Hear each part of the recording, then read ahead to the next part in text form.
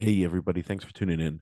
On this week's episode, I interviewed Adam O. You know him as Denver Bitcoin, but he's with Upstream Data. And Adam was on the show last summer, I believe. That was our first conversation, but he's been a good friend of the show, met up with him in Miami and all that, and was happy to have him back on because the you guys know I'm getting into the mining and it's just fascinating and you kind of keep digging deeper and deeper and it's just a whole new rabbit hole that I recommend if you guys can afford to get yourself a miner. It's probably a good idea to start learning. But yeah, we talk about everything. We talk about, mining, is Bitcoin mining setting the floor of the price, sets the floor for the price. What is the best infrastructure for setting up a commercial mining situation, if you're looking to do something on like the bigger business level. um, and then we talked about some tips for home mining and just kind of like the technical aspect of like how much air you're going to be moving. And kind of blows me away with how much air like I'd mentioned in the podcast, but like I have like the door of one of the rooms leading to the room where the miner is like, well, like if you like unlatch it, like sucks open. um so it's quite intimidating, but yeah, I was glad to have Adam on, and we had a great conversation and really digging down into the depths of what's going on in mining, where are these companies going to go, now that we're opened up to the oil and gas industry, knowing that there's this opportunity to mine on their flared or wasted energy. So yeah, it was a pretty cool conversation. Hope you guys enjoy it. Thanks as always to the Bitbox O2 hardware wallet for sponsoring the show. You can get a Bitbox O2 hardware wallet at shiftcrypto.ch/Bitcoin made simple. Grab yourself the Bitcoin only hardware wallet, and it's got beautiful firmware. It's got a beautiful design, simple, easy to use. Strongly recommend it. You get 5% off with Bitcoin made simple. And also go to mymoviesplus.com. You can check out all kinds of documentaries about Bitcoin, but we have tons of other stuff like, I mean, different like World War II stuff and you know current event stuff. I mean, it's pretty eclectic, and we're adding a bunch. And I well, let me see. When's this episode? I think by the time this episode is released, we'll have announced our originals, and it's going to be popping off. So you guys will definitely want to check those out. So go to mymoviesplus.com and use the promo code Corey, Cory, and you get 20% off your subscription to Movies Plus, or you can just look in the App Store for Movies Plus. You'll find it that way. Enter the promo code, yada yada, get the 20% off. And really, for the 20% off, I think it's like $23.99 for a year. So you're looking at $2 a month. Um, and we're delivering you ad-free content. A lot of the content, like there's original content that's coming, there's exclusive content, but then there's also stuff that you might have to get at a different subscription, or maybe some of the movies that you would find on like Tubi and other places that would, frankly, you'd have to sit through like 15 to 20 minutes worth of ads. Uh, Instead, for $2, you can watch it for free. So, or watch it ad free. So, anyways, yeah, check it out at mymoviesplus.com. Also, Upstream Data. Go to upstreamdata.ca. You can see their slew of products, which includes the black box, not the bit box, the black box. All the sponsors are going to be some kind of box, I guess. Um, yeah, the black box. You can, if you're a miner and you're already mining and you want to muffle the sound and maybe keep those ASICs running outside, then I strongly recommend a black box. It'll dampen, and we talk about it, how much it dampens the noise, but also it's weatherproof. And, you hear Adam talk about how it's handling the elements.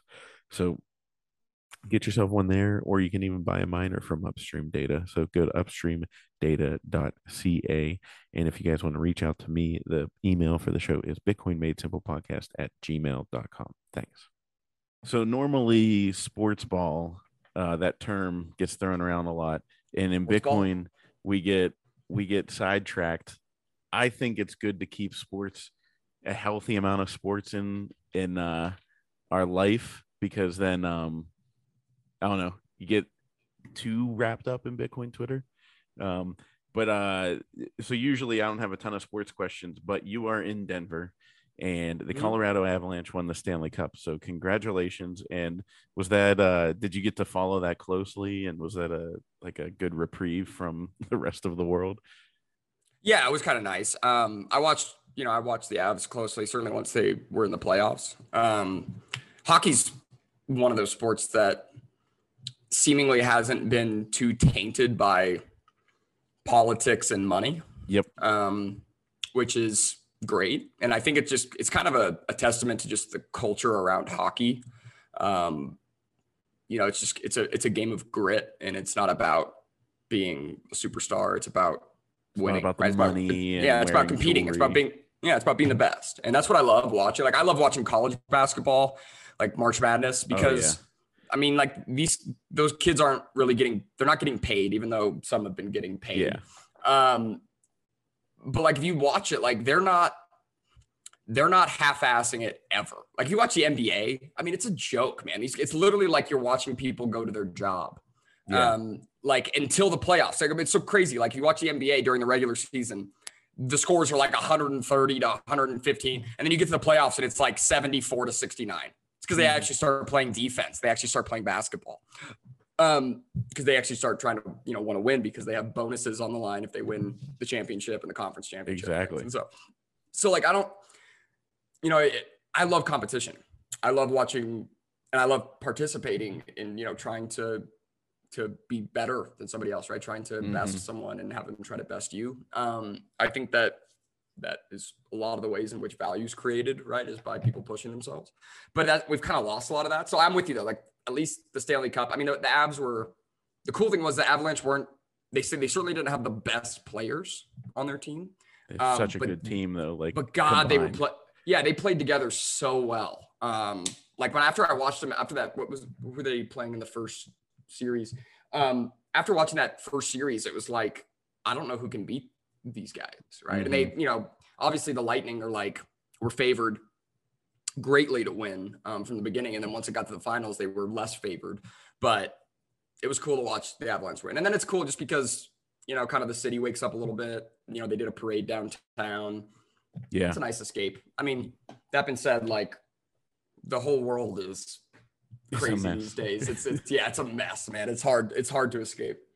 I know you can't go anywhere without seeing somebody wearing a badge that says I support the current thing, or right. It's just like and but yeah, it's funny. The Avs, they were good, and I didn't know how good Nathan McKinnon was.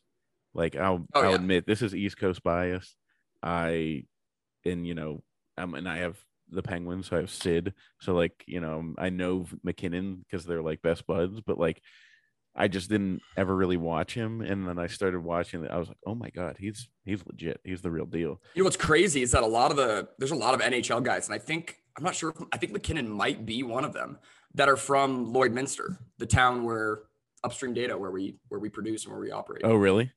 Yeah. Lloydminster's got something like 10 NHL players came out of this small town in Canada. So Steve Barber is just farming an NHL team. That's what he should do. I mean, that's what he should. I mean, we definitely, like, we've talked about it as a team before, of like going and sponsoring like the local hockey rink and stuff and getting upstream data, on the boards and stuff like that. But a guy on our team, a guy named Taylor, I think it's either his good friend is like good friends with a couple of the NHL guys. And like, it's kind of crazy just to think about them coming from these small towns in the middle of nowhere. Oh yeah. I remember the last time the Penguins won the cup. There was a guy on the team that was like from somewhere like borderline like Eskimo country up in Canada, and like he took the cup up for his day with the cup, and he like had like a parade through town, and it was just like there's like 50 people there, and like it's I mean, it's cool because it's like, it humanizes them to some degree, right? Yeah. But Canada is interesting. So you guys, a little bit about upstream. So I wanted to ask, it sounds like you guys are kind of expanding your operations in the US. Is that right? Or, I know it's a Canadian-based company, but what's going on there? And you're not just Bitcoin mining, right? You guys do oil and gas. Like, yeah, we're much. I mean, like I always tell people, we're not a Bitcoin company, right? We're an oil and gas company that is focused on Bitcoin. Our main product is building Bitcoin mines. I'd say that that's over 50%, over 65% of our business, right? Is hash huts and hash generators, hash combos. But we also provide just engines for the oil field, right? Because not even to mine Bitcoin, right? Engines to run, rotary pumps or heater treaters, separators, whatever, on-site equipment. And then all that stuff that's ruining the earth. Yeah. Oh yeah, of course. Yeah. And then we also build oil field enclosures, right? Like, if you have an engine in the oil field, you need to put it inside some type of a structure, some type of an enclosure so that it's not exposed to the elements, the weather. And so we build enclosures that have nothing to do with Bitcoin also. But primarily, yeah, we build Bitcoin mines. And then, in terms of expansion, like, I'd say about 50%, maybe a little bit over half of our business is in the US. Okay. We still do a lot of business in Canada, obviously, but I think our plan going forward is to have US operations, to actually manufacturing and fabricating in the US. And so that way, we can have US made in the USA Bitcoin mines, which I know like a lot of our customers would prefer, right? And so really just a matter of entering that market. What's great about the Canadian market is that it's massive still, and we have far fewer competitors in Canada. Oh, nice. Whereas in the US, like, last year, especially specifically, like everybody and their mother became a container company, and they're all fabricating, retrofitting, shipping containers, and things. And so, I think we have an advantage in terms of our costs, right? What it costs us to build Bitcoin mines is far better than a lot of the other guys out there. I mean, I was hearing last year that guys were paying like $250 per kilowatt for the Bitcoin mine, which is what, $250,000 for a megawatt. Yeah. And we have 900 kilowatt buildings that are, I think they're like $110,000. Mm-hmm. So like we're probably closer to $125 per kilowatt, $130 a kilowatt. And that's just a testament to our fabrication method and the fact that we fabricate from scratch, right? We're not retrofitting containers and having a whole bunch of expensive welding and extra labor that goes into it, unnecessary labor, right? And so, I think we're in a good place. I mean, it's a bear market. Definitely demand is down from last year, no doubt.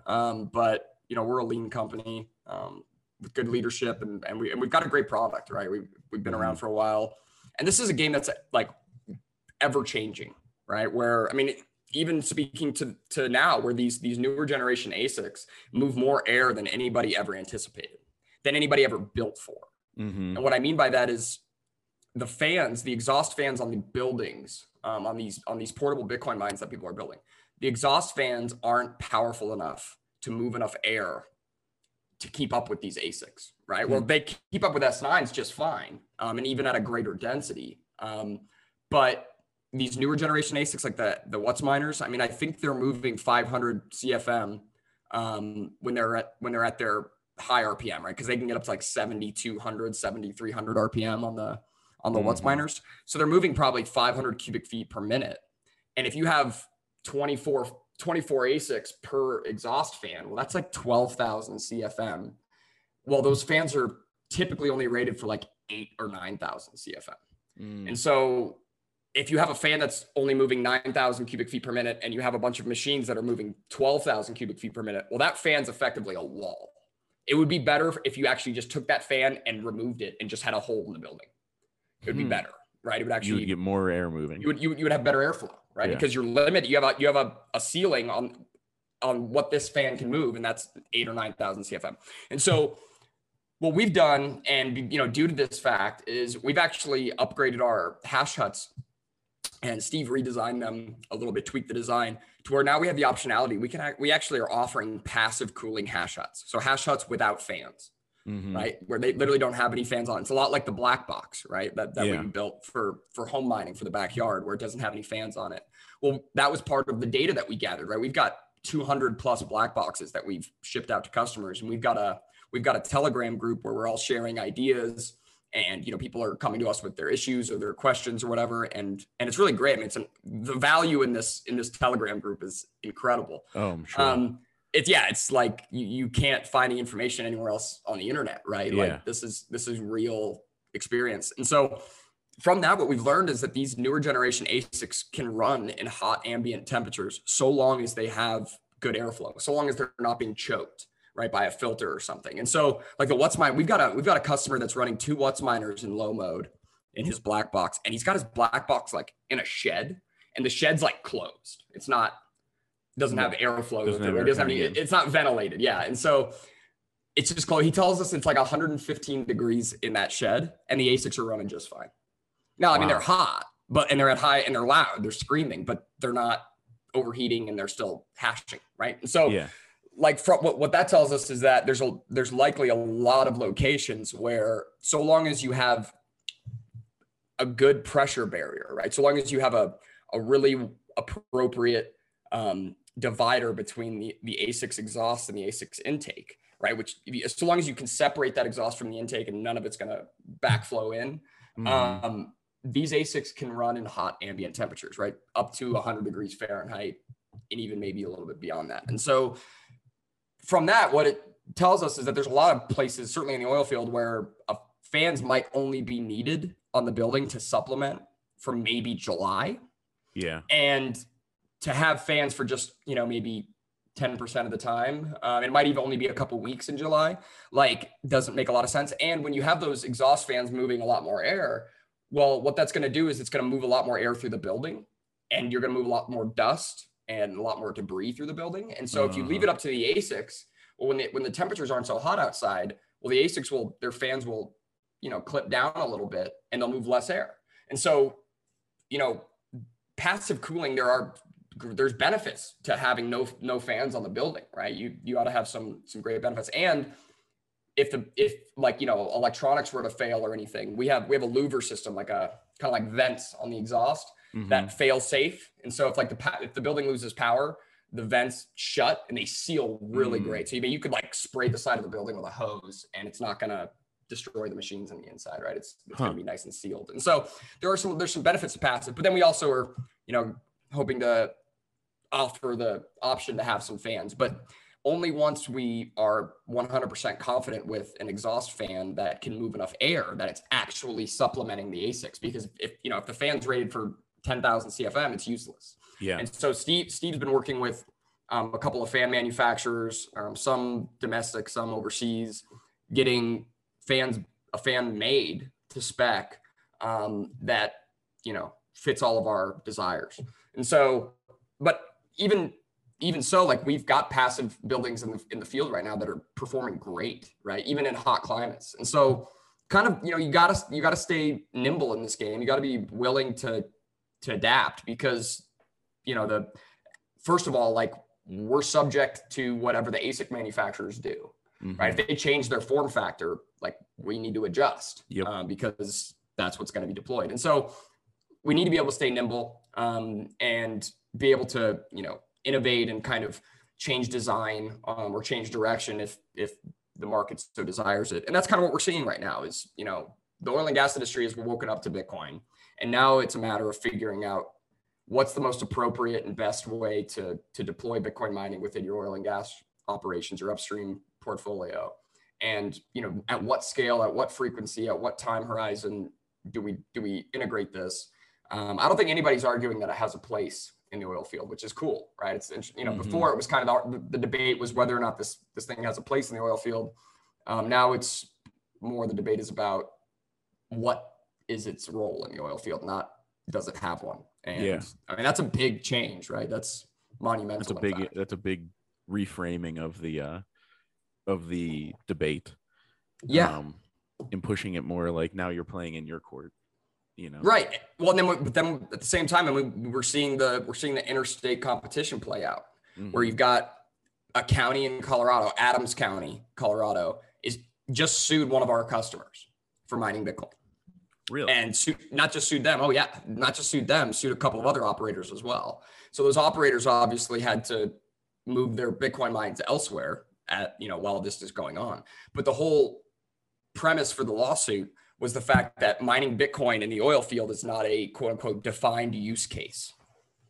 And so the county commissioner, the head of economic development for the Adams County or whoever she is. Her name's Jenny something. She came out and they actually sued the operator. I mean, meanwhile, this operator, keep in mind, took capital risk in order to mitigate their emissions, in order to mitigate their flare, and then they get penalized for it. I mean, it's just another example of government doing government things. Right. Anytime regulatory bodies get involved in the marketplace, they create deadweight loss. It's a guarantee. I mean, I wonder that myself too, because like we moved over the winter to not quite a complete homestead. I mean, I can homestead here within, I was telling my wife, like within 10 years, I bet you we have like cows and stuff, like all that stuff. Like I was like, we're still, dipping our toes in with like chickens, but like my friend gave me an almanac of like everything you'll ever need to know about taking care of anything to homestead. And I told her, I said, watch us build like eventually a shallow natural gas well, because I own the gas underneath us. I was like, we would do that. And then the government would come in and be like, no, stop. What are you doing with the stuff that you own? How dare you? Yeah. Oh, no. Yeah, that's what they do most of the time. I mean, it's never a matter of what is most pragmatic or what is most logical. It's a matter of what is going to feed the state the most, what is going to give the state the best position to have power over this new thing and be able to collect their penance for it. Right. I mean, and it's funny, I spoke with my former boss in the oil and gas industry. I've spoken with him a good bit about this. And obviously, I mean, he was probably the most skeptical when it comes to mining Bitcoin in the oil field when I, was sharing this idea back in 2018. He was definitely one laughing at it. And one thing that he said that I never argued with, and I've been interested to see how it plays out, is he's like, listen, the government's going to come and figure out a way to get their piece of this whole thing. Now, while that's happening in Adams County, then you go look over at Wyoming, and Wyoming, what was like early 2021, came out and said, hey, if you come to Wyoming and you mine Bitcoin on flared gas, we won't tax you on that gas. So they came out and built an incentive in for, miners or oil and gas producers to implement Bitcoin mining. So the interstate competition is going to take place. And, places like, I guess, Colorado, or at least Adams County, where they're going to be threatening toward, miners in the oil field, guys will flee. And that's exactly what we saw. They moved their Bitcoin mines to other basins. And so the tax dollars will flee with them. Yeah. And so, it's just a matter of the state shooting itself in the foot as always. Yeah. Well, and that kind of speaks to the strengths of upstream, because so I don't even think I told you, but I had mentioned to Steve, I'm starting to get into the Bitcoin mining business. Like I have a miner at home, like obviously doing that, but on the business end, like Bob Burnett with Barefoot Mining, he's Boomer Bitcoin on Twitter. I don't know him. So him and I have been talking, and he's been helping me, and we're either gonna like have some of our businesses funded or like maybe raise funds or whatever. But I got in contact with all these people around Pennsylvania and Ohio and West Virginia with that have stranded natural gas. Yeah. And they were like, at first I was like, oh, they'll be really hard to find them and really hard to convince them. And then like this guy I met ran a conference here in the Pittsburgh area, and had all these guys showed up, and they're like, yeah, how can I sell this gas to you? So they're selling it like, I think like the end cost, like it'll come out initially to us at like they'll make 1.5 cents per kilowatt or whatever. And then after the infrastructure and everything like that, the cost will basically be about 4 cents to the investors and the shareholders. So it's like a really good deal for mining Bitcoin. It's going to make some really good money for people. But what I was learning and setting this up, because Bob says he uses your hash huts. And he said, he was like, the biggest problem that people run into is they go and they retrofit a building, and they're like, oh, like, there's this building on site, and they pour, like $50,000 to $100,000 into retrofitting it or whatever. And then that well, I mean, it doesn't necessarily dry up right away, but something happens that makes you move. You know what I mean? Like the operator there, the whoever owns the gas rights starts to become a problem. And he was like, the beauty of using the hash huts is that you can just pack up. You know, you get a truck in there, you pack it, you load it up, and you leave, and you have all your facilities with you.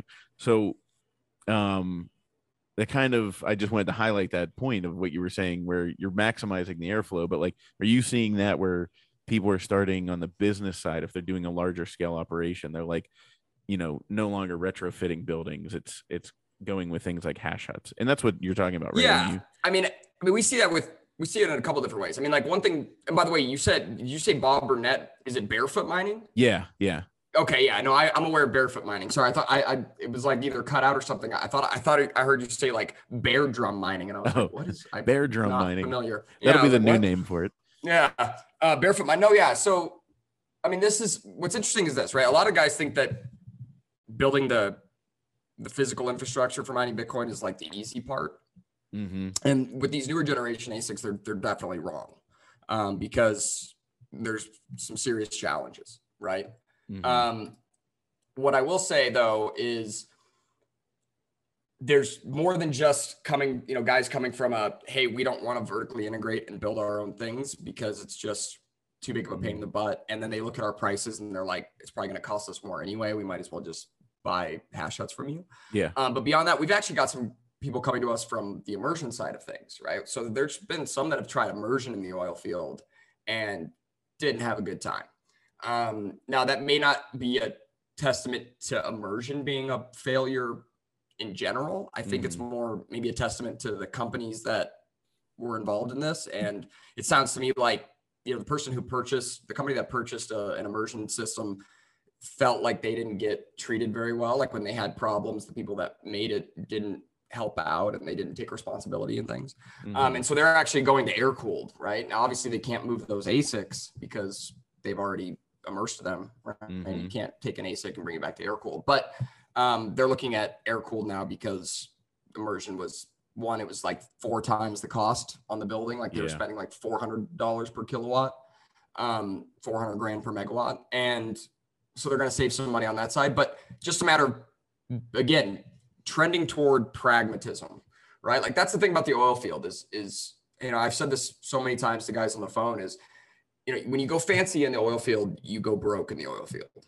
right? Like that's what happens. I mean, mining Bitcoin in the oil field is not about being fancy and high tech and, extra or whatever, right? It's about finding that path of least resistance, finding about what's most pragmatic, and efficiency. Efficiently, ultimately building another piece of on-site oil field equipment that's going to be relatively, manageable and maintainable by the people that are already existing in the organization. And so, like we do a really good job at that.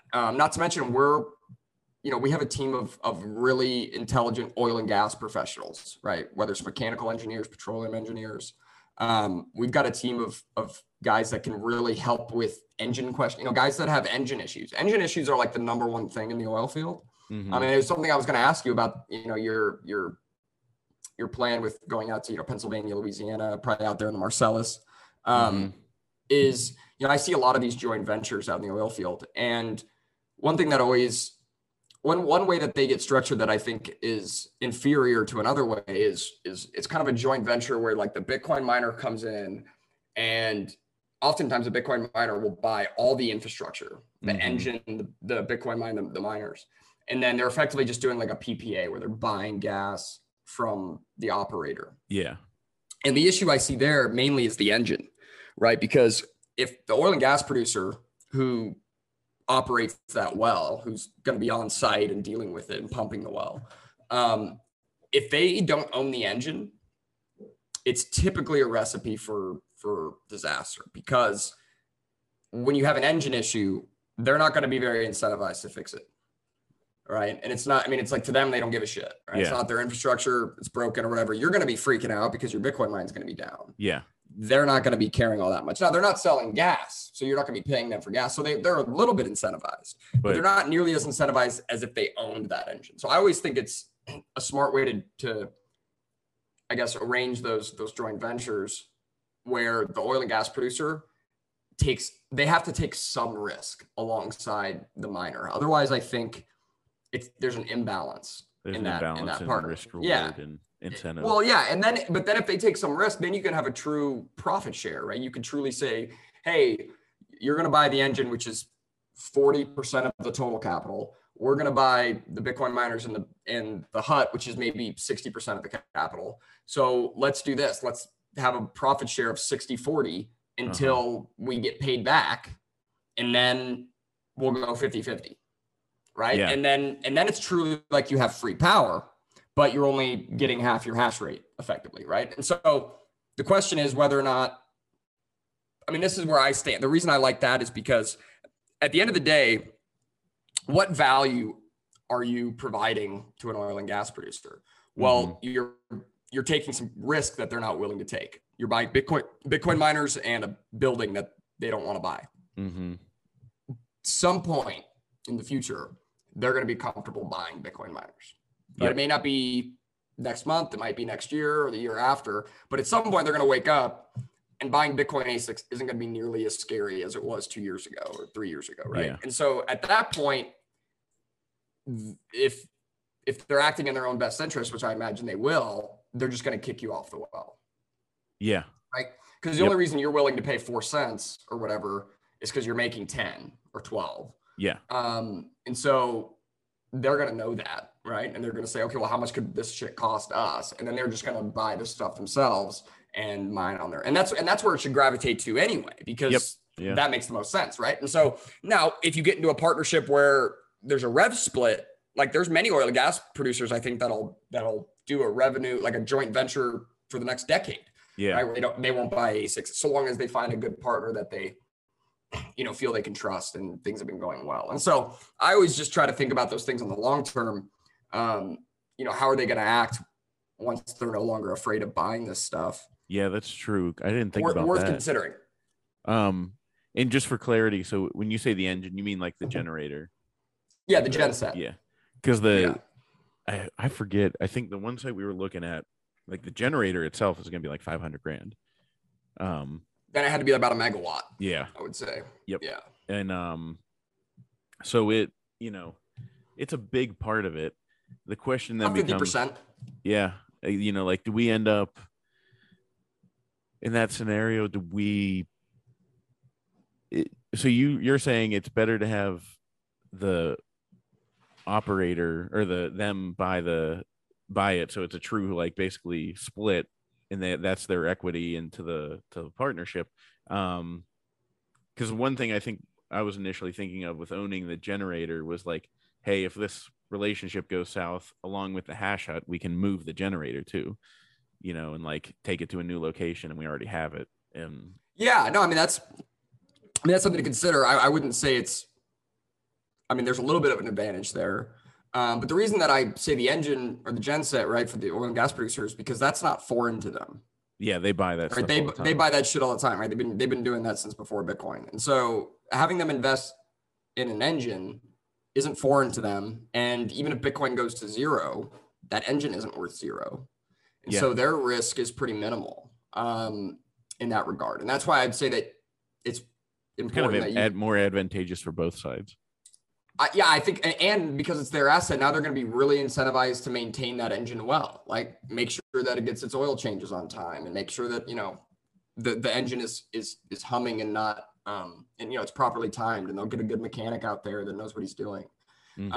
Whereas if it's your engine, they might not be as, inclined to. It'll be me driving out there to make sure that it's exactly. And you don't want that. And so ultimately it's just a matter of trying to, again, back to one of the first principles of Bitcoin that's so beautiful, right, is, this is a system, certainly the mining side of Bitcoin, that is so well designed with counterbalancing mechanisms that anytime one aspect of Bitcoin gets overloaded, there's a counterbalancing force to bring us back to equilibrium, right? Anytime a country kicks out a bunch of hash rate, well, like, everyone else is way more incentivized to bring hash rate online, and the reward is even greater. And the same thing goes, is true for the other way. When hash rate goes out of control, like, it's no longer that lucrative to mine, and many people are incentivized to place capital elsewhere. And so I think it's so crazy because these are the early days, Mm-hmm. right? This is the first million blocks, even the first 1.5 million blocks of Bitcoin mining is the exciting time in Bitcoin mining. After, 1.5 million blocks, or whatever, it's going to get kind of boring, right? Mm-hmm. Like the risk is going to go down, the reward's going to go down. It's going to become a lot more predictable, I'd say.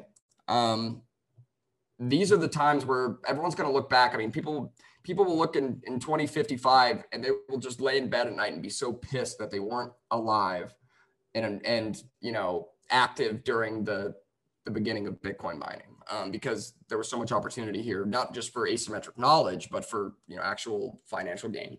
You're gonna want to get a BitBox02 hardware wallet for many reasons. Exchanges are falling apart. The sky is falling outside. I mean, everything is going down. It's a kind of a crazy time in this world. And the last thing you need to do is leave your keys on an exchange because everything else is crazy and unpredictable. But if you put your keys onto a BitBox02 hardware wallet, you'll know where your Bitcoin is. It'll be your path to self-sovereignty and be able to take your wealth into your hands and control it. So please do that. Get yourself a BitBox02 hardware wallet at shiftcrypto.ch/Bitcoin made simple. Use the promo code Bitcoin made simple to get 5% off and grab yourself the Bitcoin only one and you can check it out. It's sleek. It is a great design. It is the size of a thumb drive and it's easy, simple to use. And if I can figure it out in, it took me like less than 5 minutes to set it up and everything, then anyone can. And it comes with an SD card to, create your own backup. And the firmware is open source, so it has been poked through and made sure everything's good. So get yourself a BitBox02 hardware wallet. Go to shiftcrypto.ch/Bitcoin made simple and use promo code Bitcoin made simple to get 5% off. Yeah, yeah, no, I agree. I mean, in that's why I'm jumping in because I think like to your point of where people are going to move towards their best interest, and it's kind of with that equilibrium of Bitcoin and how Bitcoin is constantly putting you in ownership and responsibility for everything. Like there is no passive way to make income. Like the moment you start passively like doing it, like being a rent seeker basically, like where if you're going to if you're like, oh, I just want to invest like 100 grand in a company that's going to mine Bitcoin on this, natural gas facility or whatever, that's good for now. But in a decade, it will have shifted to you need to be in control of your own destiny. And it's kind of like back in 10 years ago or 12 years ago when people were mining on their home computers, and it was like, oh, look at this, like like basically you were like a rent seeker. I mean, you were doing the work but like your computer was you're getting money for nothing. And eventually that like, it just seems like with Bitcoin mining, it's like you get to a point where you're like, okay, I'm getting money for nothing, but then you have to ramp it up and keep going to the point where you're just going to own it yourself and you're going to be a Yeah, self-sufficient. it was seemingly nothing, right? It was Yeah. seemingly nothing. It was because it was such small amounts of electricity that it was seemingly nothing. It is kind of an interesting point that in order for Bitcoin to work, in order for Bitcoin to even be a thing, Satoshi Nakamoto had to kind of breathe life into the network, right? He had to mine the first block at a loss. Yeah. Right. He actually had to spend electricity mining it. Now, not very much, because the difficulty was like 0, but he had to spend electricity mining it and it wasn't worth anything. It was truly worth 0. Right. Mm-hmm. And so there was cost without any monetary reward there, at least with any, it wasn't very liquid if it had no liquidity. And so, that's after that, everything else, every other Bitcoin has cost behind it. Right. And, it's an important point, right? The whole thesis, at least in my mind, behind why Bitcoin can be a multi-million-dollar price per coin, right? Why I think sat cent parity isn't that far off, right? Which is $1 million Bitcoin price, is because the market value, the daily market value for the amount of energy that's stranded or wasted in the world is huge. It's trillions of dollars. And so Bitcoin rescues that energy. And it's ultimately it's a market for it. Now, right now, if we were to take all stranded and wasted energy on Earth and use it to mine Bitcoin, nobody would mine Bitcoin because the rewards would be so shit, right? It would be Yeah. so diluted, it'd be so overly competitive that nobody would be making anything. So in order for even a small percentage of global waste energy, global stranded energy to be used for mining Bitcoin, we're going to need to see a million, $2 million plus Bitcoin price. So I think it's one of the justifications for it, right? It's, what value does Bitcoin provide to give it a multi-trillion dollar market cap? It rescues trillions of dollars of stranded energy. It provides a downstream market for that. I mean, without even talking about the monetary side. Yeah, the monetary benefit, right? What is the value of somebody being able to flee with all of their wealth in their mind in an inconfiscatable way? It's pretty valuable in my opinion. So, I guess the energy side of it's just a little bit more measurable. Mm-hmm. And so that's maybe where I tend to lean. And in fact, like we won't see a big percentage of oil field natural gas or wasted energy get used to mine Bitcoin unless Bitcoin gets at least above $500,000, right? I mean, right now, if the whole oil field jumped into mining Bitcoin, like there's only $20 million per day of rewards to miners. I mean, $20 million a day, that's a joke to the oil and gas companies. I mean, these oil and gas companies they sell 1 million barrels of oil per day at $100 per barrel, right? That's $100 million a day. They don't give a shit. I mean, if the whole Bitcoin mining market is $20 million a day, it's peanuts right now, right? We need to see a 10x of that. If it's all of a sudden it's $200 million a day, well, now we're waking up, right? Or $1 billion a day. Well, now we only need 2% of that for it to be a $20 million a day market for us. And so we're early. It seems like it's late, but it's so early. It's ridiculously early. And I just see that. Okay, it kind of plays into the theory. I was wondering, because it's funny. I tell people, if you're thinking about getting into Bitcoin mining, buy what you can afford and just like dip your toes in slowly, similar to like what I did with getting into Bitcoin in general. But it changes your perspective on everything.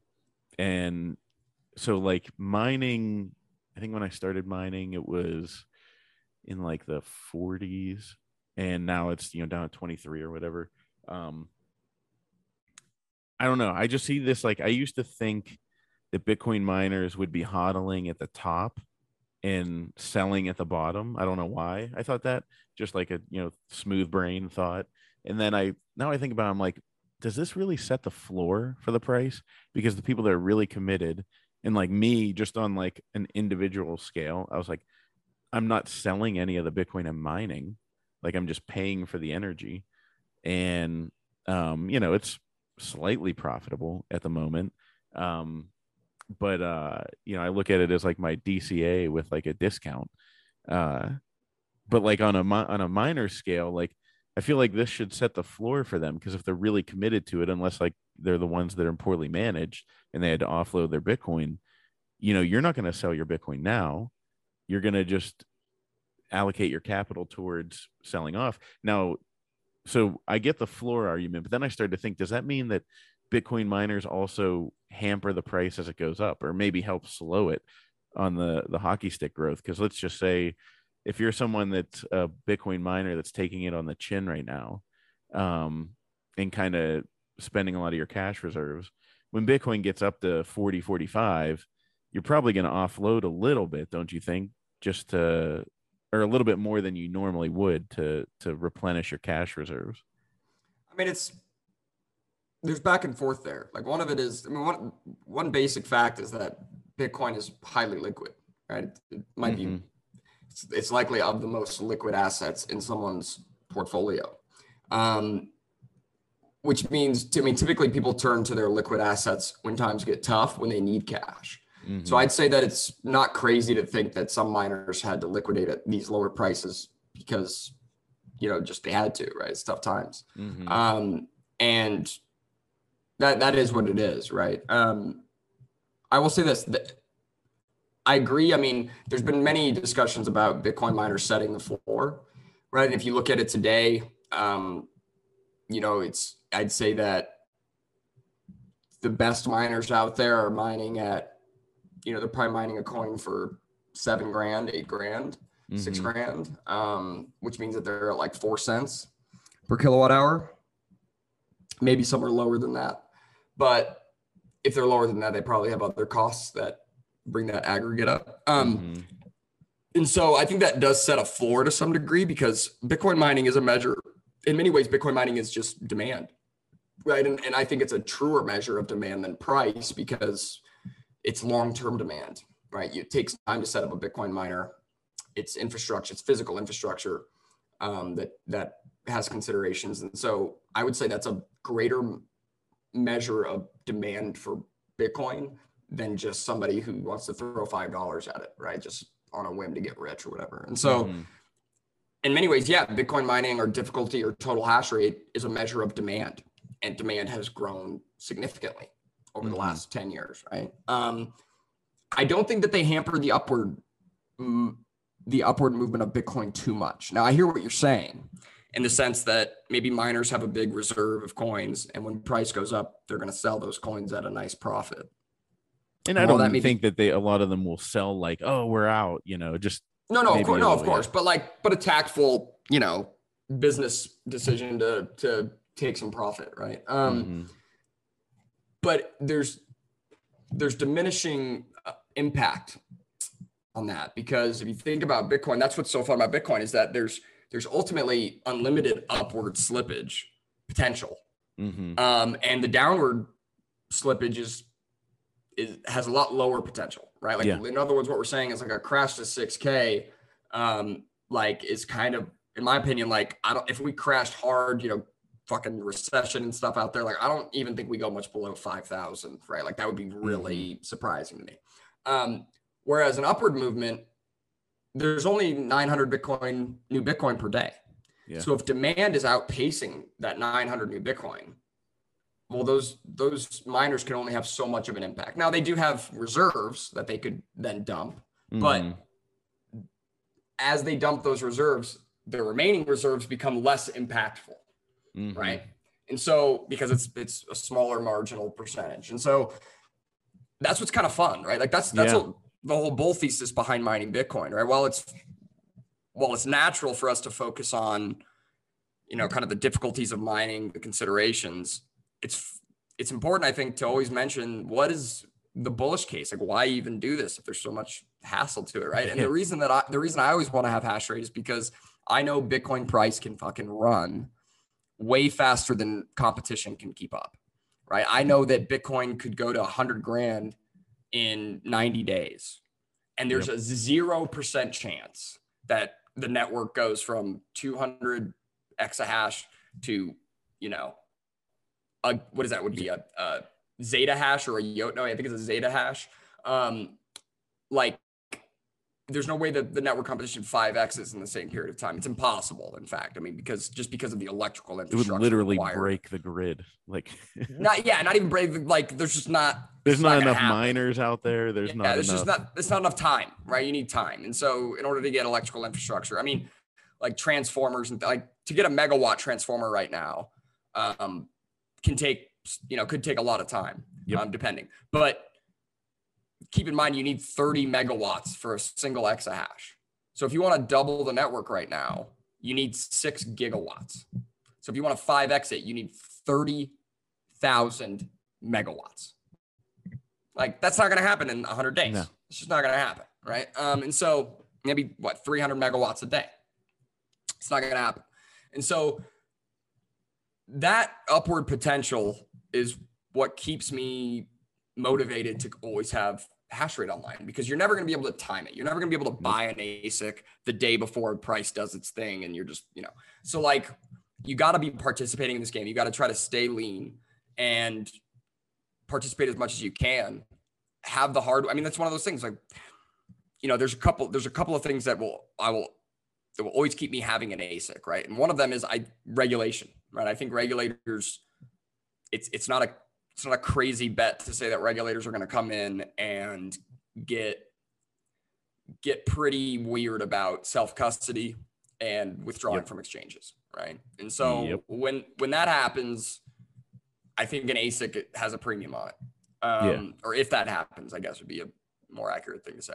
The second thing is ultimately the upward potential of a discount, right? Where if I have ASICs that work, and even if I just am sitting on them, like not even plugging them in,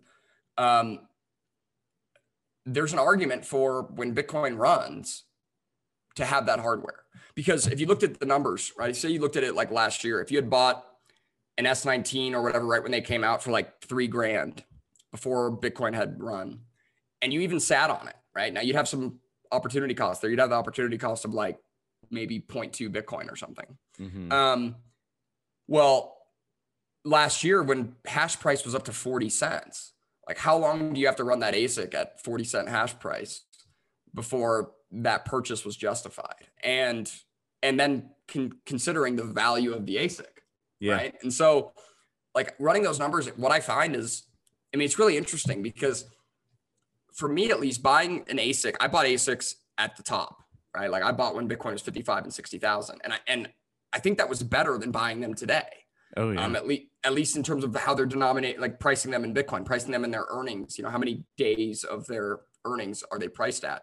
And I think they were priced better last year, right? When Bitcoin was at 55, 60,000, they were priced at a lower Bitcoin denomination. I bought them for like 12 million sats, right? Where today 12 million sats is like what, $2,400. Can you get, you can't get an S19 for $2,400. So, but I think I paid like 7,500 or $8,000 for one. But Bitcoin was like 55 grand. And I paid like $8,500 or something like that. And so it was like 13 million sats or something.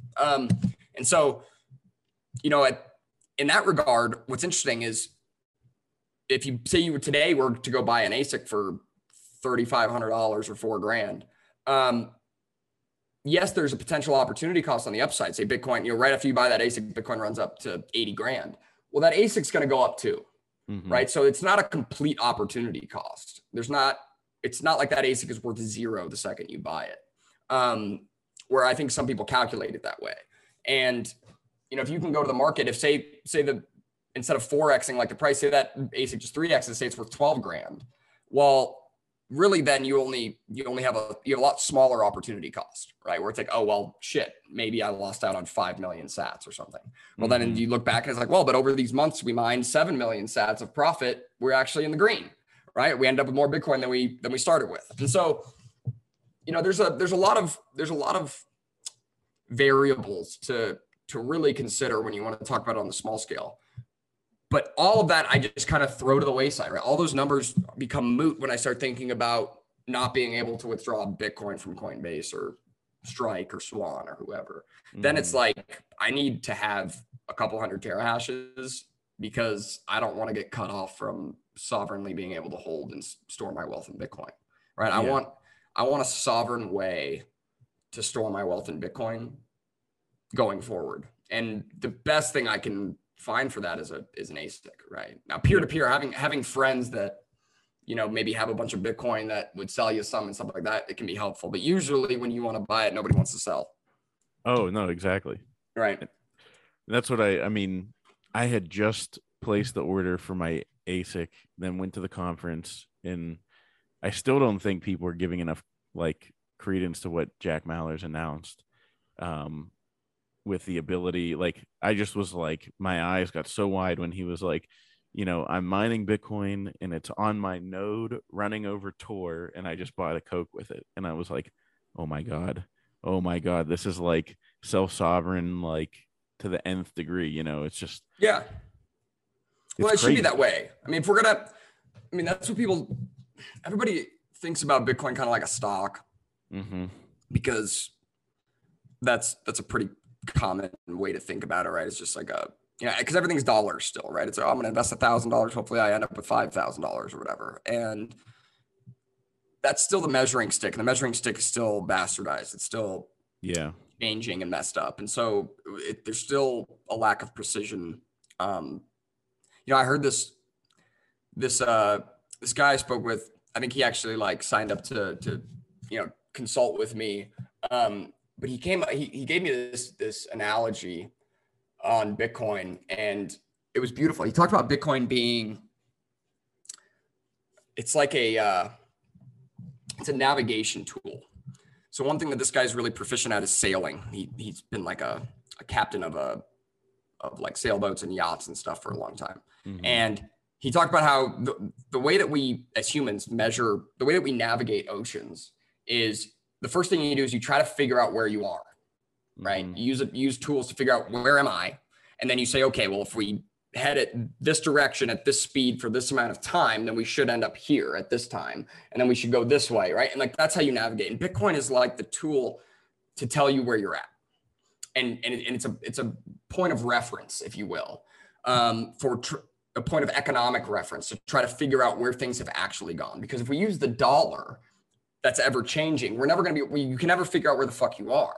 Yeah. Right. And then you can't figure out where you're going or where you've been. And so Bitcoin being, the benefit of sound money, the real value there on a macro kind of societal scale is, what happens to human productivity? What happens to that microeconomic behavior when people have a clear and accurate representation of economic conditions where they're at? Like the value of lumber. Like, what the hell should lumber cost? Yeah. Right. Like, what does it cost to produce? Like these, they're really tough. It's really tough to determine because the dollar is so ever changing, and interest rates are so ever changing that way that you could have 10 economists. Yeah, have 10 economists go try to tackle that question. They'll come back with different numbers, and they'll be drastically different potentially. And so having that sound economic navigation tool, I think on a societal level will have immeasurable benefits, right? Like a financial compass. Exactly. Well, you become a better microeconomic actor. When individuals start making better decisions, the collective benefit is going to be really tough to measure, but it's going to be immense. Right. And so, and that brings with it, not just like all the, rainbows and good stuff. It means that like people will feel economic pain from poor economic decisions. Where in the dollar, that's like, how do you fuck up? They never get penalized. Yeah, you never get penalized. Right. And that's a factor of the United States becoming this system that privatizes the gains and socializes the losses. Right. Yeah. And all the profits go to a few pockets and all the losses get spread amongst the taxpayers. And that's inherently flawed, right? I mean, like I harp really hard on ESG and a lot of this carbon accounting nonsense, but really that's just a side effect of the money printer, right? I mean, you can't have this ESG carbon accounting scam. I mean, truly, it's a flawed accounting system. Yeah, it's a scam. It's a racket, if you will. You can't have that unless you have the ability to create money from nothing at no cost. And so, this is the thing. There's amazing benefits to Keynesianism, right? There's amazing benefits to the money printer. And if you think about it, the benefit, I mean, it's really easy when you think about it. Like, what if I had a money printer? Right? I had a thing that could I press a button and it shoots out all this paper, and people just are dying. Yeah, well, they're dying for that paper. They demand that paper. They want it, and people will accept that paper for exchange of goods and services. Well, effectively what I have is I have a machine that gets shit done, right? Because I can just press this button and I can just get 1,000 people to go put work in to get a man on the moon, right? Like I can just get shit done. What I can have, you can have companies like Amazon that borrow for the first 12 years of their existence, never make a profit, but they're able to survive because of this money printer system, right? This infinite debt system. And then all of a sudden you look and it's like, wow, 5-10 years later, I can literally go on my phone, press a button, and 5,000 specific screws show up at my doorstep the next day from halfway around the world. Like, we wouldn't have an Amazon next day or same day delivery if we didn't have Keynesianism in the money printer. Man, hell, we might not even have the iPhone today, right? So you can get shit done. The side effect of the Keynesianism central planning money printer scheme is that it concentrates wealth. Is that only a few get uber wealthy, right? Whereas I think the natural law of what is it called? It's like of degradation or whatever it is, right? Or law of value dissemination is like 20% of the population will probably own 80% of the wealth.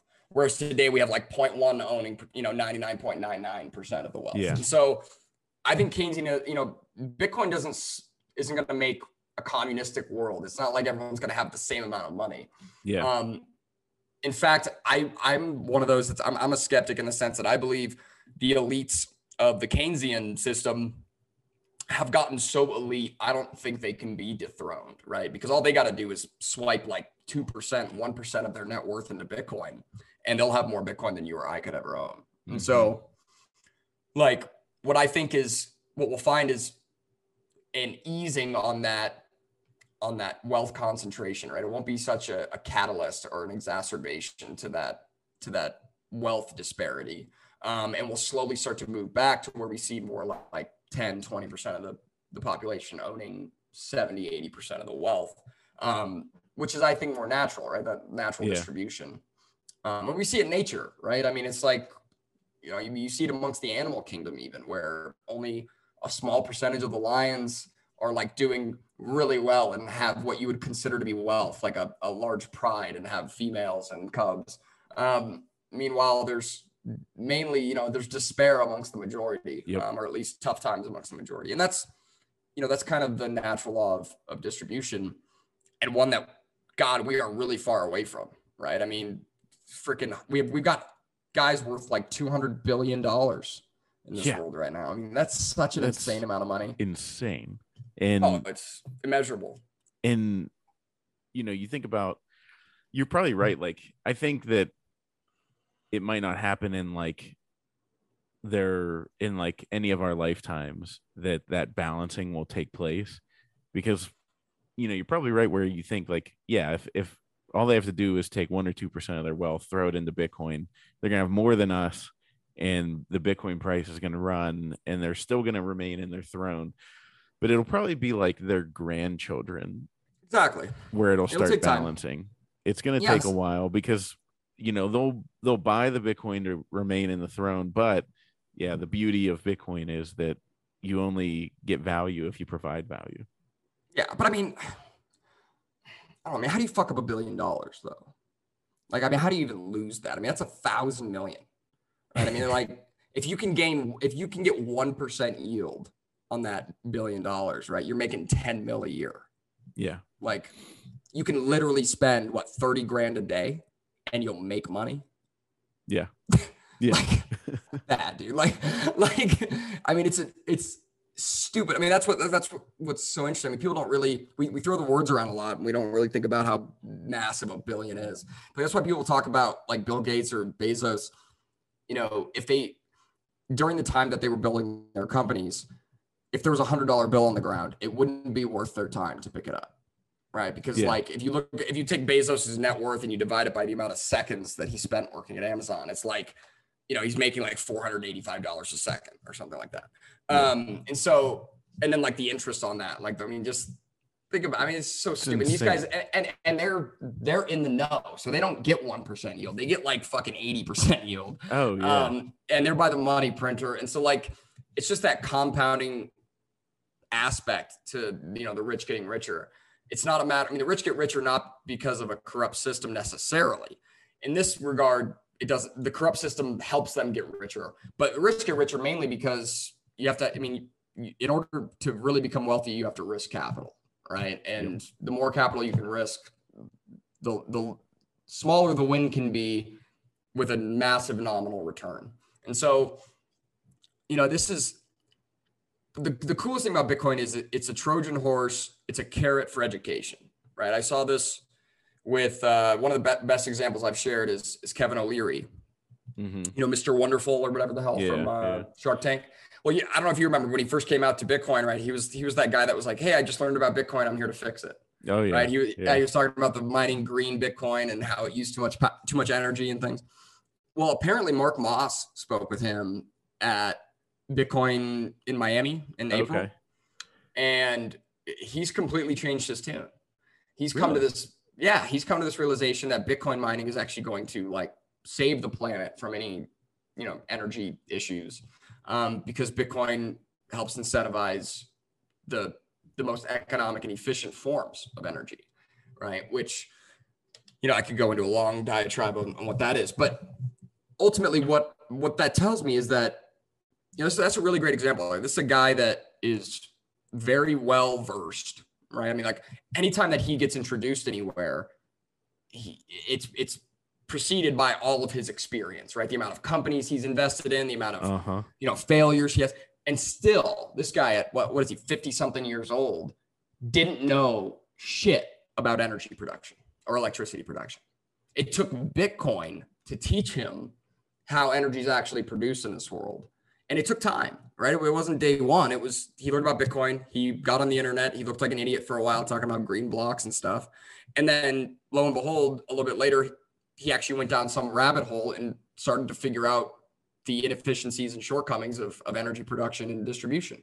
And he figures out that Bitcoin is this awesome tool to help energy production. It's not a hindrance. And so Bitcoin's energy consumption is it's an aspect of the blockchain. It's not a flaw. And so that can't be overstated, right? Where I think Mr. Wonderful isn't alone. I think there's tons of people out there that have no idea about Keynesian economics, Keynesian monetary policy. Mm-hmm. And Bitcoin will teach them. Bitcoin will teach them why this is flawed, why this infinite money supply is flawed, why we don't even know how many dollars are in circulation is a flawed system. And they'll learn why energy is the backbone and foundation of every other industry, right? That it's ultimately kind of what makes the world go round, right? Electricity is the fuel of the modern world. Yeah. And without cheap and abundant electricity, you cannot be brought into a modern standard of living, right? Life won't flourish if energy isn't readily available. No, it won't. And I mean, and that's the thing, is we have shitloads of energy available. We have no shortage of energy, right? We have issues with utilizing and distributing energy, but we do not have an energy supply problem. Well, it's just, this could get into like the whole, I mean, it drives me nuts how the environmentalists don't see that the environment provides us the energy that we need. Like, if you strip down what Earth is, you'd be like, oh, it's like a nuclear power plant. Like, it, even down to the fact that, like, you could look at the Atlantic Ocean is the warm water from the nuclear power plant, and the Pacific Ocean is the cold water, and it's this like perfectly operating system. And like the nerve of human beings to think that we can change this thing that's been here for billions of years, and somehow we're going to save it. It makes me so, it is infuriating to me. And then, like, they're like, we have finite energy. It's like, oh really? Like, we'll go look at the oil wells or the oil fields that were dried up 30 years ago. Oh, well, I mean, there's a lot of examples of that. I mean, one of the things that's so interesting to me is, I mean, I ask people oftentimes, like, let's say that all the climate change rhetoric is completely accurate, right? Yeah. Like all the doomsday stuff. So let's just assume that's correct. Are we then to say that we think we can fix first of all, do we know what perfect atmospheric composition looks like? Like, what is the atmosphere supposed to be made up of? Like, what are the percentages of different, molecules? So even if we somehow knew what the correct atmospheric composition was, how are we supposed to get to it? I mean, are we supposed to sit here and believe that 212 sovereign nations are going to be able to accomplish a atmospheric composition based upon, through regulation and taxation? Yeah. No fucking, I mean, they can't even count votes. Yeah. Right? I mean, these people can't even count ballots. Like, they can't balance a budget. They can't do shit. They're awful at everything they try to do. Why do we believe that giving them more money will, make the weather perfect? I mean, there's a lot of, just like that alone is just a massive logical fallacy. But the other side of it that is interesting is, I mean, humans are often not kind of categorized as being a part of the environment. Like we act as though like everything we're else, aliens to it. Like we're alien to this rock, which is just bizarre to me. But then the worst of it all, the thing that is the most tragic, and this is where I would say it's complete propaganda, marketing, hell, brainwashing, much more than it is maybe just misplaced guidance or misplaced principles. But there's true corruption in the idea that energy consumption is like a one-to-one relationship, negative relationship with the environment. And that's what they've led people to believe, is that like for every time you turn on a light switch, like you're like deteriorating a forest or something like it. You know what I mean? It's like melting and then like when you turn it off, it stops. Like that's the mental image. That's the concept they put in people's mind, is that, you know, we need to reduce consumption is the whole mantra. And that in my mind is that's just wrong, right? We need to reduce waste. We need to stop wasting so much. We need to become more efficient.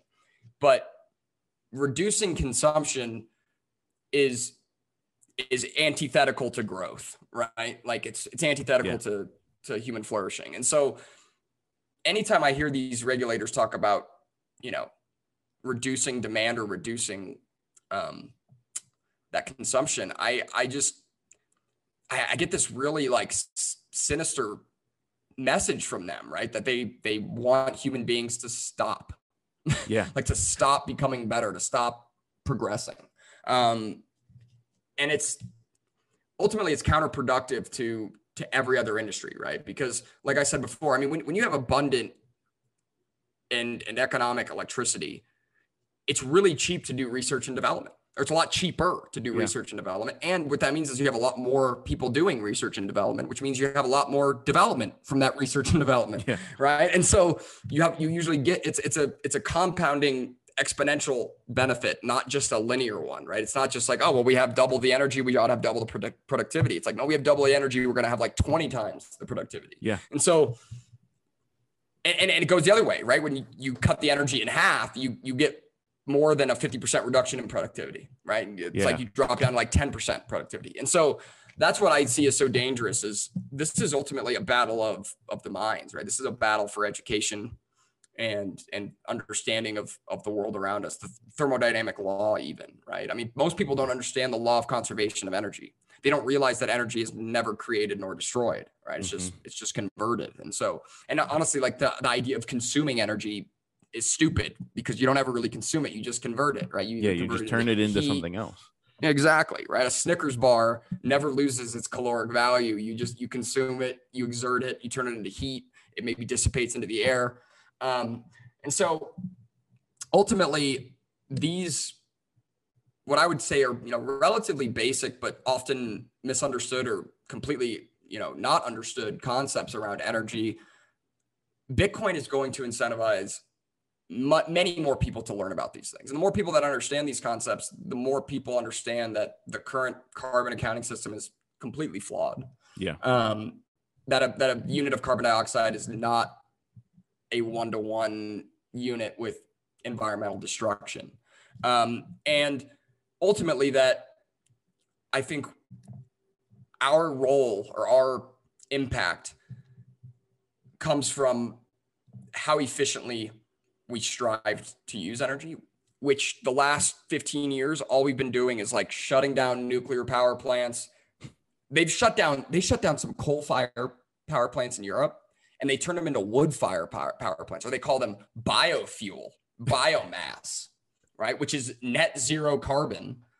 Like literally I posted, I mean, I recommend everybody, if people have made it to this long in the podcast, you have to go watch this documentary. It's called Burned the Movie, right? It's about how in the southeastern part of the United States right now, we are exporting our forests to Europe and we're burning them. Okay. So literally there are companies in the southeastern part of the United States, all within 100 miles of the coast, because they need to get the wood, the timber to port in order to cross the ocean. But they're cutting down forests. They're taking the wood or the timber, they're pelletizing it, right? They make little pellets, wood pellets. So it's a lot of surface area. And then they fill up these freaking cargo ships with these pellets. They barge them over to Europe on diesel fuel, obviously. And they throw them in a freaking coal fire power plant, which is actually a cogen plant, right? You can throw coal or wood or both. But they're mainly throwing wood pellets in there because they've shut down the coal because it's so dirty. And they're getting shitloads of subsidies and net zero benefits in their websites about how they're all green and everything. Meanwhile, the actual emissions from the stack are like 65, 75% more carbon dioxide per megawatt hour burning wood than burning coal. Right? Coal is way cleaner than wood. I mean, wood has also, I mean, there can be nasty shit in timber, right? I mean, trees can have funguses and mold and all this other shit. Coal is pure carbon, right? So like, I mean, yes, there's emissions to coal, but it's a lot cleaner and a lot more energy dense than wood. But beyond that, the only thing we have in this world to take carbon out of the atmosphere and put it into the soil is fucking trees. It's forests. It's our only carbon sink that we have. And they're destroying our carbon sink, and then they're emitting, they're burning it, and then they're claiming they're net zero. And they're getting fucking rich. And by the way, this didn't exist 5 years ago. This industry biomass didn't even exist 5 years ago. And yet it's a booming multi-billion-dollar industry today because of these green policies that governments have passed, the United States included. That they've probably all been on the inside of. Oh, of course. I mean, they all own the stocks of these companies, and they're all getting kickbacks and they're getting rich. And so the only thing that can really combat this, in my mind, I mean, I've thought a lot about these things, is either one, a more powerful mafia regime that doesn't buy into this bullshit, which isn't going to happen because probably the not whole going to world, happen. the whole world, I mean, other than China is the other mafia machine that doesn't buy into this, because China opened up like 3 new coal fire plants last year. Nobody else in the world did. China did. So they're going to be kicking everyone's ass with their cheap power. And so like either that, or we need an awakening. We need an awakening of the minds. We need people to wake up to how wrong and flawed this is, how corrupt truly this is. And one of the reasons I love this documentary is because this was like truly a grassroots documentary. Like they have good production value, but you can tell it's low budget. And they're like, these people like got on the ground. They literally got in their car and they followed the trucks. Like wow. They saw the trucks pull into the freaking forest, the lumber yard. They watched them cut the trees, put it on the truck. They follow the truck to the freaking facility where they pelletize it. They follow the pellets to the thing. Like they did some really good investigative, journalism into this. Now, obviously these companies came in, and when they came into these communities, they claimed that they were going to come in and they were going to be a support arm of the timber community, of the timber industry. And what they were going to do is they were only going to take the wood that can't be used for lumber, right? So they were like, because there's a bunch of timber when you cut down a forest and you use lumber, there's a bunch of knotted wood and stuff that you're not going to put into boards to build a house. And so all of that, they claimed that they were just going to take all of that waste wood, and that's what they were going to use to go pelletize and stuff. But no, after watching them, you don't have to watch them for very long. They're clear cutting forests for exactly this purpose, right? And it's absolutely insane, right? And so, like I've posted on Twitter about this documentary. I mean, it was so eye-opening to watch this. It's so infuriating, and you can tell the people in this documentary are, trust me, they are like the most climate conscious. I would even call them to some degree climate extremists, right? And even they are sitting there going like, we should burn coal instead of doing this. Why are we doing it? Well, yeah, one of the beautiful things about coal is it stopped us from destroying forests. Like before we discovered coal fire, we were just decimating forests for electricity, for heat. And then we found coal, and it was like, holy shit, it's amazing. It's fucking everywhere. I mean, in Alberta, you can shovel coal off the ground.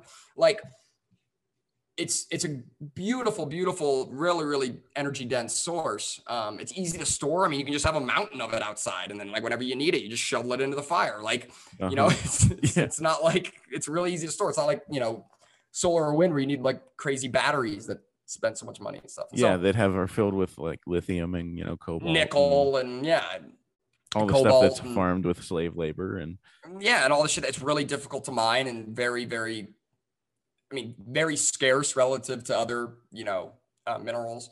And, it's just, it's a matter of just trying to bring reality to the forefront, because the propaganda and the marketing has been so successful the last 3 decades, I feel like. you know, in every movie, everything, like the oil industry is the dirty bad guys, and Yep. then like wind turbines and solar panels are like the birds are chirping and like there's rainbows, you know. It's just like I it's just been remember it's been a mind game. they've done a really good job of it. I remember there was a Matt Damon, John Krasinski movie that came to Pittsburgh Yeah, to I've seen shoot, that one. and it was like trying to like it was like people were like laughing like what at the end like the movie's gonna end with Matt Damon just like holding a child who turned into a puddle of goo because of natural gas, like Well, what's really funny about that movie was that, you know, Matt Damon's the guy that comes in and he's like for the oil and gas lobby. yeah, yeah, And what's funny is that Krasinski is like the anti-fossil fuel guy. yeah, But what's funny is that Krasinski's actually owned by the oil and gas companies in that movie. in that movie. Yes, you figure that out right at the end. As you figure out, Matt Damon realizes that the guy who's been protesting him is being paid by the oil and gas companies. So that, I mean, because they know they're going to have opposition, they might as well control the opposition. Yeah, I mean, right. And so that's how bad they made the oil and gas companies look. They made them look like even the environmentalists are owned by the oil and gas companies. That's literally the message. The movie I don't even know if I made it that far into the movie to realize. Oh yeah, dude. No, no, they made them out to be like the most villainous, deceptive sons of bitches. And by the way, like oil and gas companies, just like many other massive multinational corporations, have done some shady shit. No doubt, right? I mean, I don't think they've been as shady as the banks, or the pharmaceutical companies.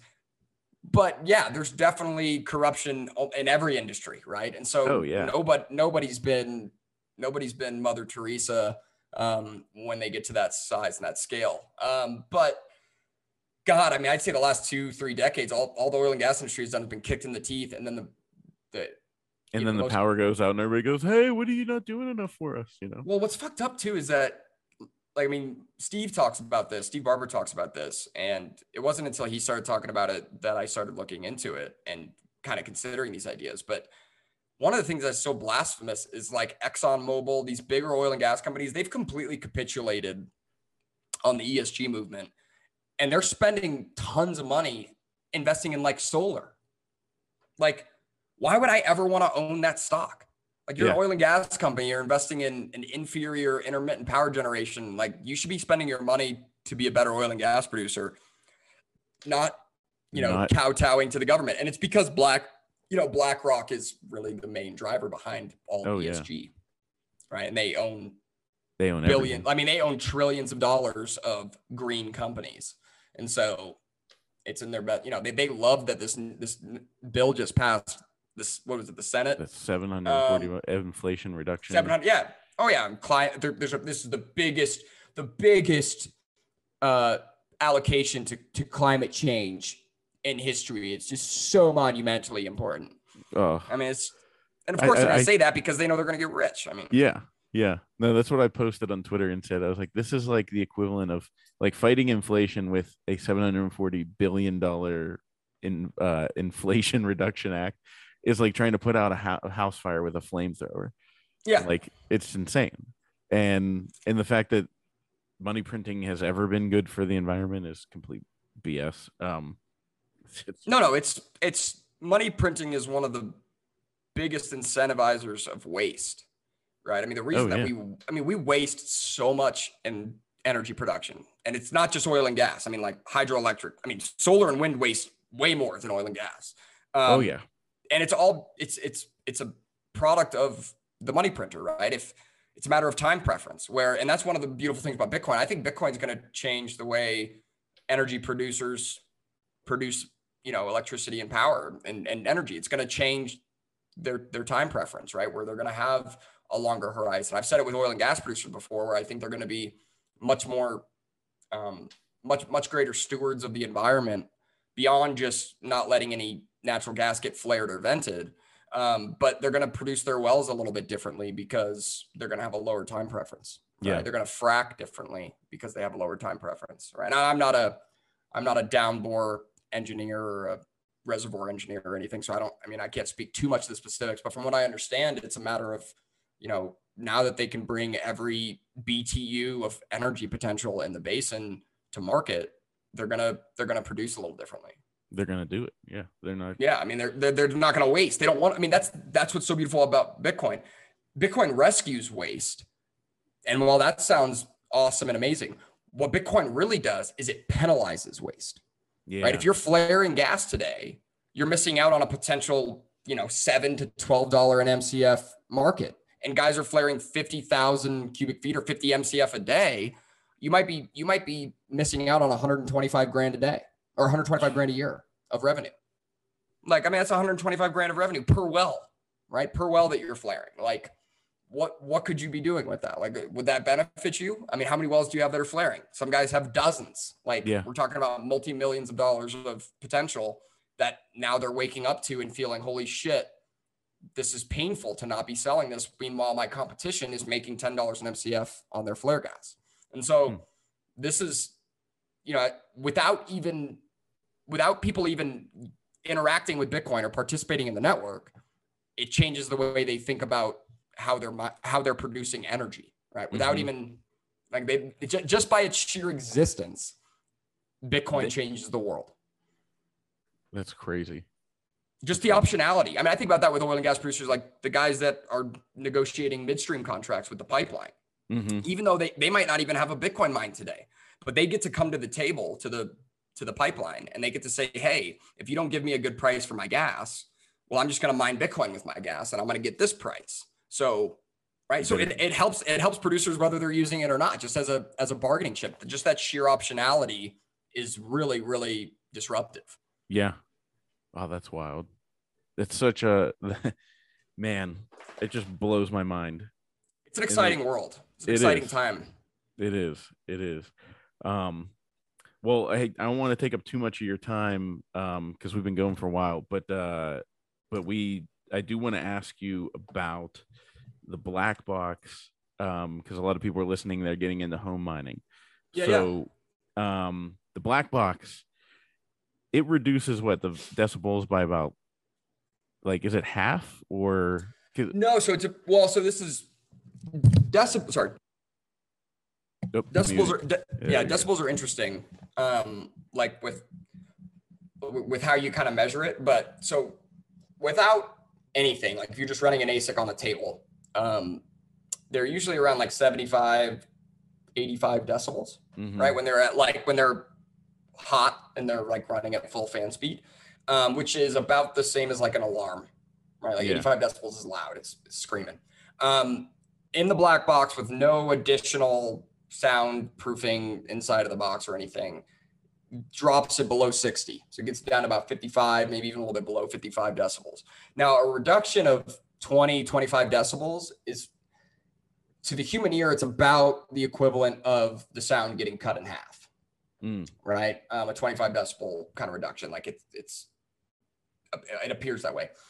What I like to measure it to is just kind of other common noises, right? So like I measured the air conditioning unit right at my parents' house, and like when it kicks on, when the fan kicks on, and that was at about 75 decibels, right next to it, and my black box was at like 54. Wow. With two ASICs in it. So that's a really nice thing. Yeah, I have two ASICs in the one that I was measuring, and so definitely knocks the sound down. Right now, a lot of it is kind of directional, right? So like the black box, because of where the exhaust is, right, it comes out low on that one side after it's gone through the tortuous path. If you're like standing, in that alley, like the noise is it's like a little bit more intense than literally you just take like a step off to the side and all of a sudden the sound's like gone. It's like it's passing by you, kind of, and like from one side of the box to the side of the box where the exhaust is coming out, like I've measured all that, like it changed a lot, but ultimately the bottom line is within 5 or 7 feet, you're like at 50 decibels or below, which is way more than like your HOA can't get pissed at that. That's the whole idea, right? Is that if we get this thing as quiet or quieter than an air conditioning unit, then people can't bitch about it because then everyone's got to get rid of their AC. What's really awesome about the black box, what I love about it is one, it kind of proved how robust these new gen ASICs are, right? By not having any supplemental airflow, but the customizability. So there's one. I'll grab these things. So there's one aspect. Yeah, he's cool. So one thing I'm gonna actually do this today. I just got these in the mail. So I got these super powerful, I think what are they called, like neodynamic magnets. Mm-hmm. These things are like stupid powerful. Where I mean, maybe I could demonstrate like just sitting here. Whoa. Like, yeah. So like snap some. So these I'm gonna use on the inside of the box. I'm gonna try to get the sound even lower. So I'm gonna take some, sound foam, sound dampening acoustic foam, and I'm gonna use the magnets. This is one thing that I've been thinking about, and now I'm gonna start tinkering with, is the amount of accessories we could put on this black box. We've got Crypto Cloaks, who's printed a couple of awesome shrouds for like the intake and exhaust and stuff. But because the box is metal, right, and magnets would be great as a means to like affix attachments to the box. And I'm even thinking of like a handle on the top where you don't have to drill any holes or anything. It's just like, you could 3D print a handle, slip a magnet into it, and boom, it just like snaps to the top of the lid. And then, it'd be a nice handle for the top of the lid that doesn't compromise the integrity of the Of the lid. box.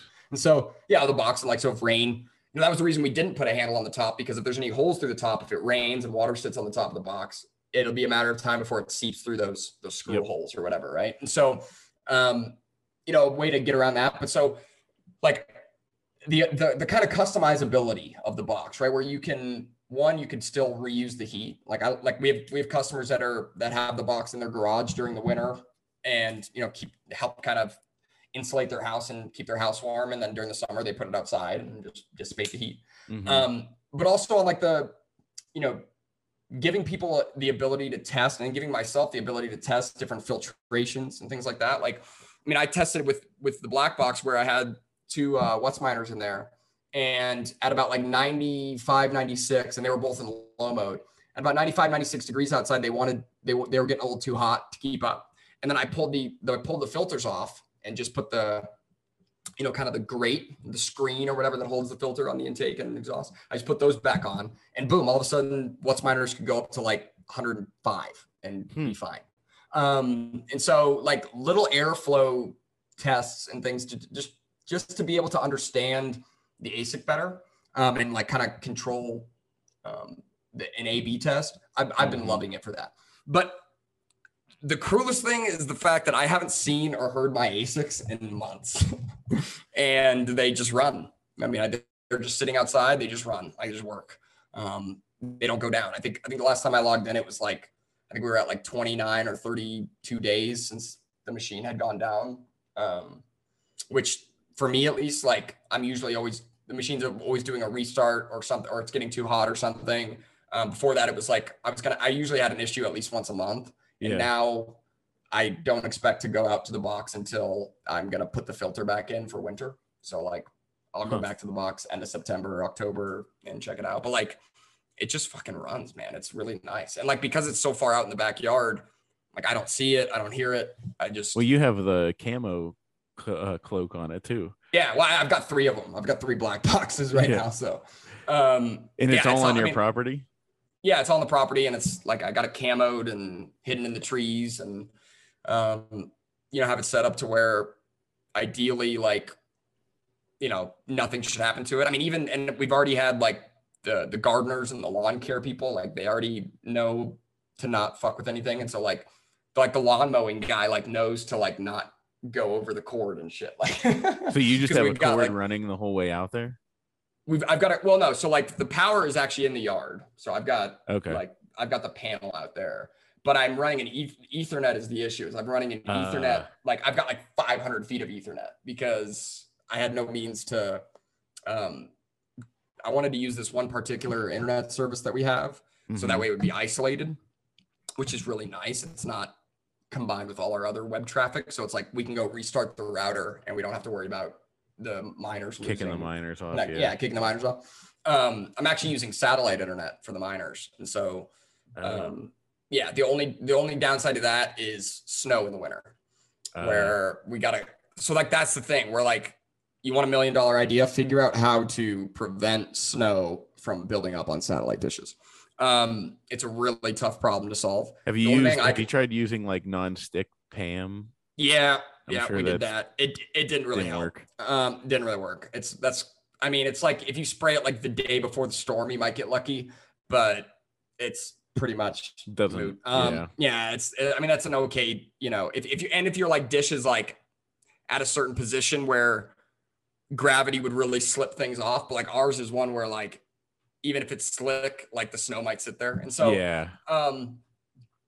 one thing I was thinking of was putting a fucking black box next to it. Right. And then the exhaust would melt the snow off the dish, which would then provide internet for this miner, which melts the snow off the dish. It becomes kind of this like circulating. Yeah. This self-containing system. But I mean, and I've actually been looking into how we could do this because it would be really cool. Is it a Starlink internet or? No, it's Usenet. Just another. Okay. It's Usenet. So like that's EchoStar Dish Network. Okay. Yeah. So Usenet, but a black box on the roof would be pretty cool. That would be pretty awesome. That would be pretty sweet. And then, especially if it was melting the snow off the satellite, just by like setting the exhaust to where the exhaust is going to naturally be like flowing into the satellite dish. But we've also got like these bigger black boxes. We released these bigger black boxes recently. They're really awesome because they come with PDUs, right? So then all you got to do is get your electrician to connect the PDU into your panel and you plug the ASICs in right there in the box. You could have a little ETH switch there. And boom, you could even have an LTE modem on the box and have an antenna, and the box could have its own sovereign internet, right? And so there's a lot of, at the end of the day, like we're building for Bitcoin mines at any scale, right? Down to from 2 ASICs up to 240 of them in a single container. We build everywhere in between. And so, yeah. And then, I mean, having the ability to put ASICs outside is huge. I know a lot of guys that like it's a game changer. Yeah, no, I mean, I've told people on the podcast before, but like when I plugged it in, I was like, oh my God, this is so loud. So loud. And like what I would recommend on the black box is, the pressure barrier aspect. Like I thought you built the filter at the bottom. No, the piece that separates the ASIC's exhaust from the intake. So it's like a square hole that you'll set the ASIC through. That piece is of dire importance, and I'd recommend taping it, right? I'd recommend, rather than just having it like sit there, like I'd recommend being diligent and going through with some tape. Now, what's nice about our bigger black boxes is that we custom cut the pressure barrier for you, and it's actually a metal permanently fixed pressure barrier inside the box with backdraft dampers, and it's awesome. Wow. Like far superior to the smaller boxes, what is it, like the 2.5 or 3 inch foam barrier that we give you. But for the small box, that barrier's sufficient. That works, yeah. I know it's definitely works. Especially if you tape it off, it works great. If you have it just sitting in there over time, the hot air can kind of warp it a little bit and like move it, and then air can kind of make it pass. But if you throw some tape on it, like it'll hold for a long, long time. It's been great. The bigger boxes are just slightly more like professional, right? They're just slightly more industrial. And so we've got that, we custom cut the barrier for you. And I saw it for the first time in person at the conference in Miami, and it was awesome. Like, but it was so funny is everybody walks up and they're like, so how do you keep the ASICs cool in the black box? And it's like, well, first of all, these things like to run at like 180 degrees. Like they're not cold. But also like they have fans on them. Like so long as it's not 110 degrees outside, like these things can run. They're just a little loud. Yeah, no, and that's what the black box is, just beautiful. It kind of, simplicity helps with the noise. And like I'm definitely whenever I get mine, I'm gonna keep the ASIC. I know Steve told me, he said it's not really meant for inside. Only because they move so much fucking air. Like I don't know if I said that to you. I don't know if you've done the math on 500 cubic feet per minute, but that's like 500,000 cubic feet per day.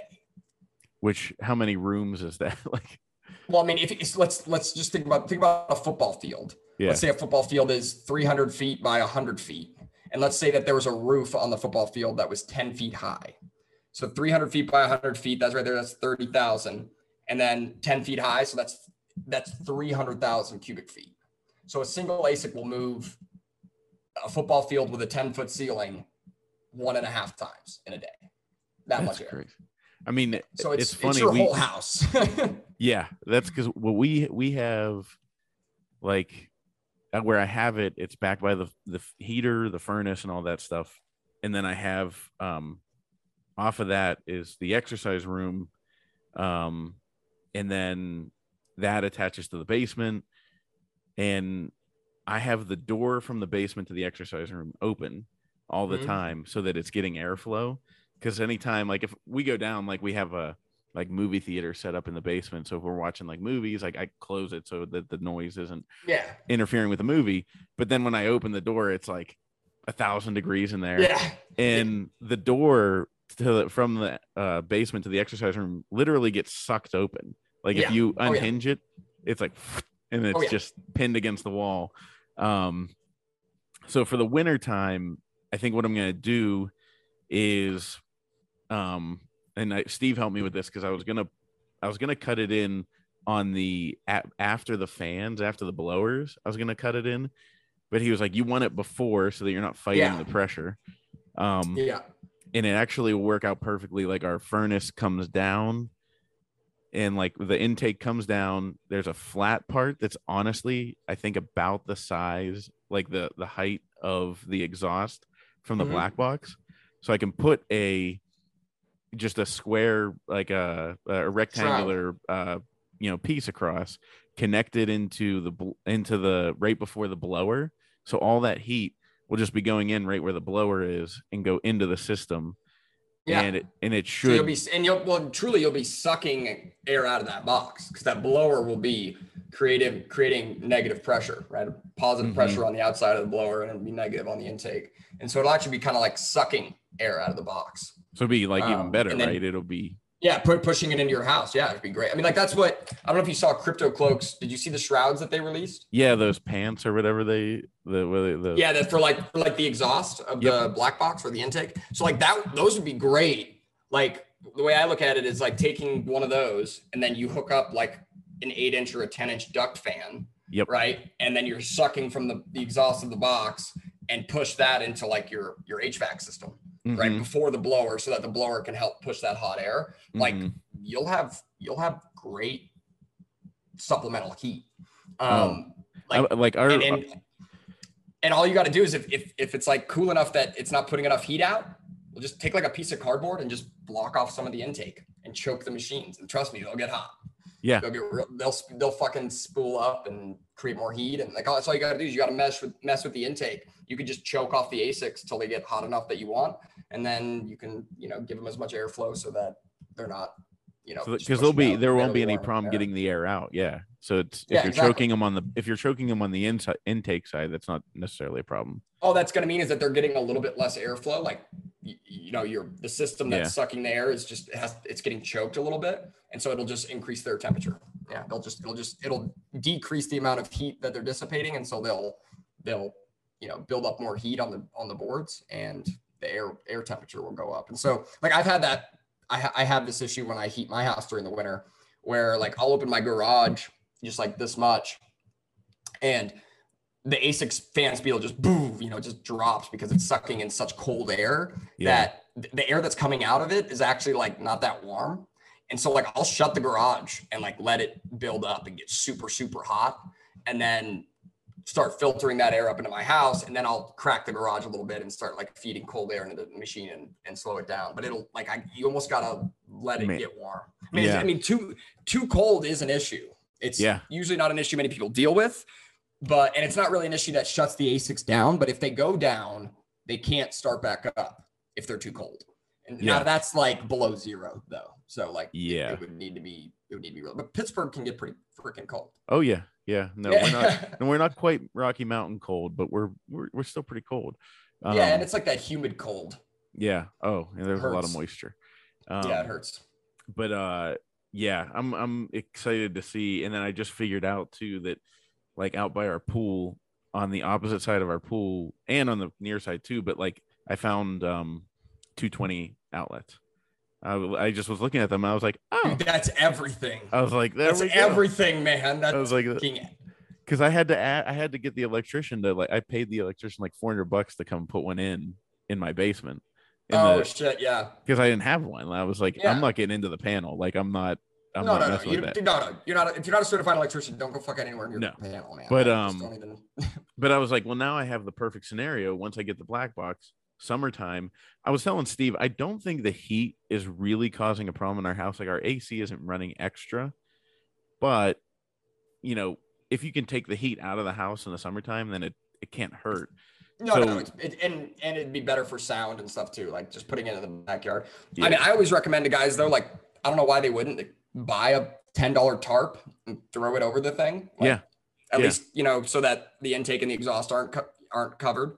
Just like kind of wrap it around the box. Maybe even like tuck it underneath the bottom of the box so that the tarp won't blow away or anything. Well, Right? and I can put it Bungee next to it. the pool filter, honestly, and like next to the pool filter, it's gonna be like, you know, like it'll be way quieter than the Oh pool yeah. filter, and it If won't like anything, it'll be like it'll be kind of just another you know like I kind of definitely won't static notice it. noise.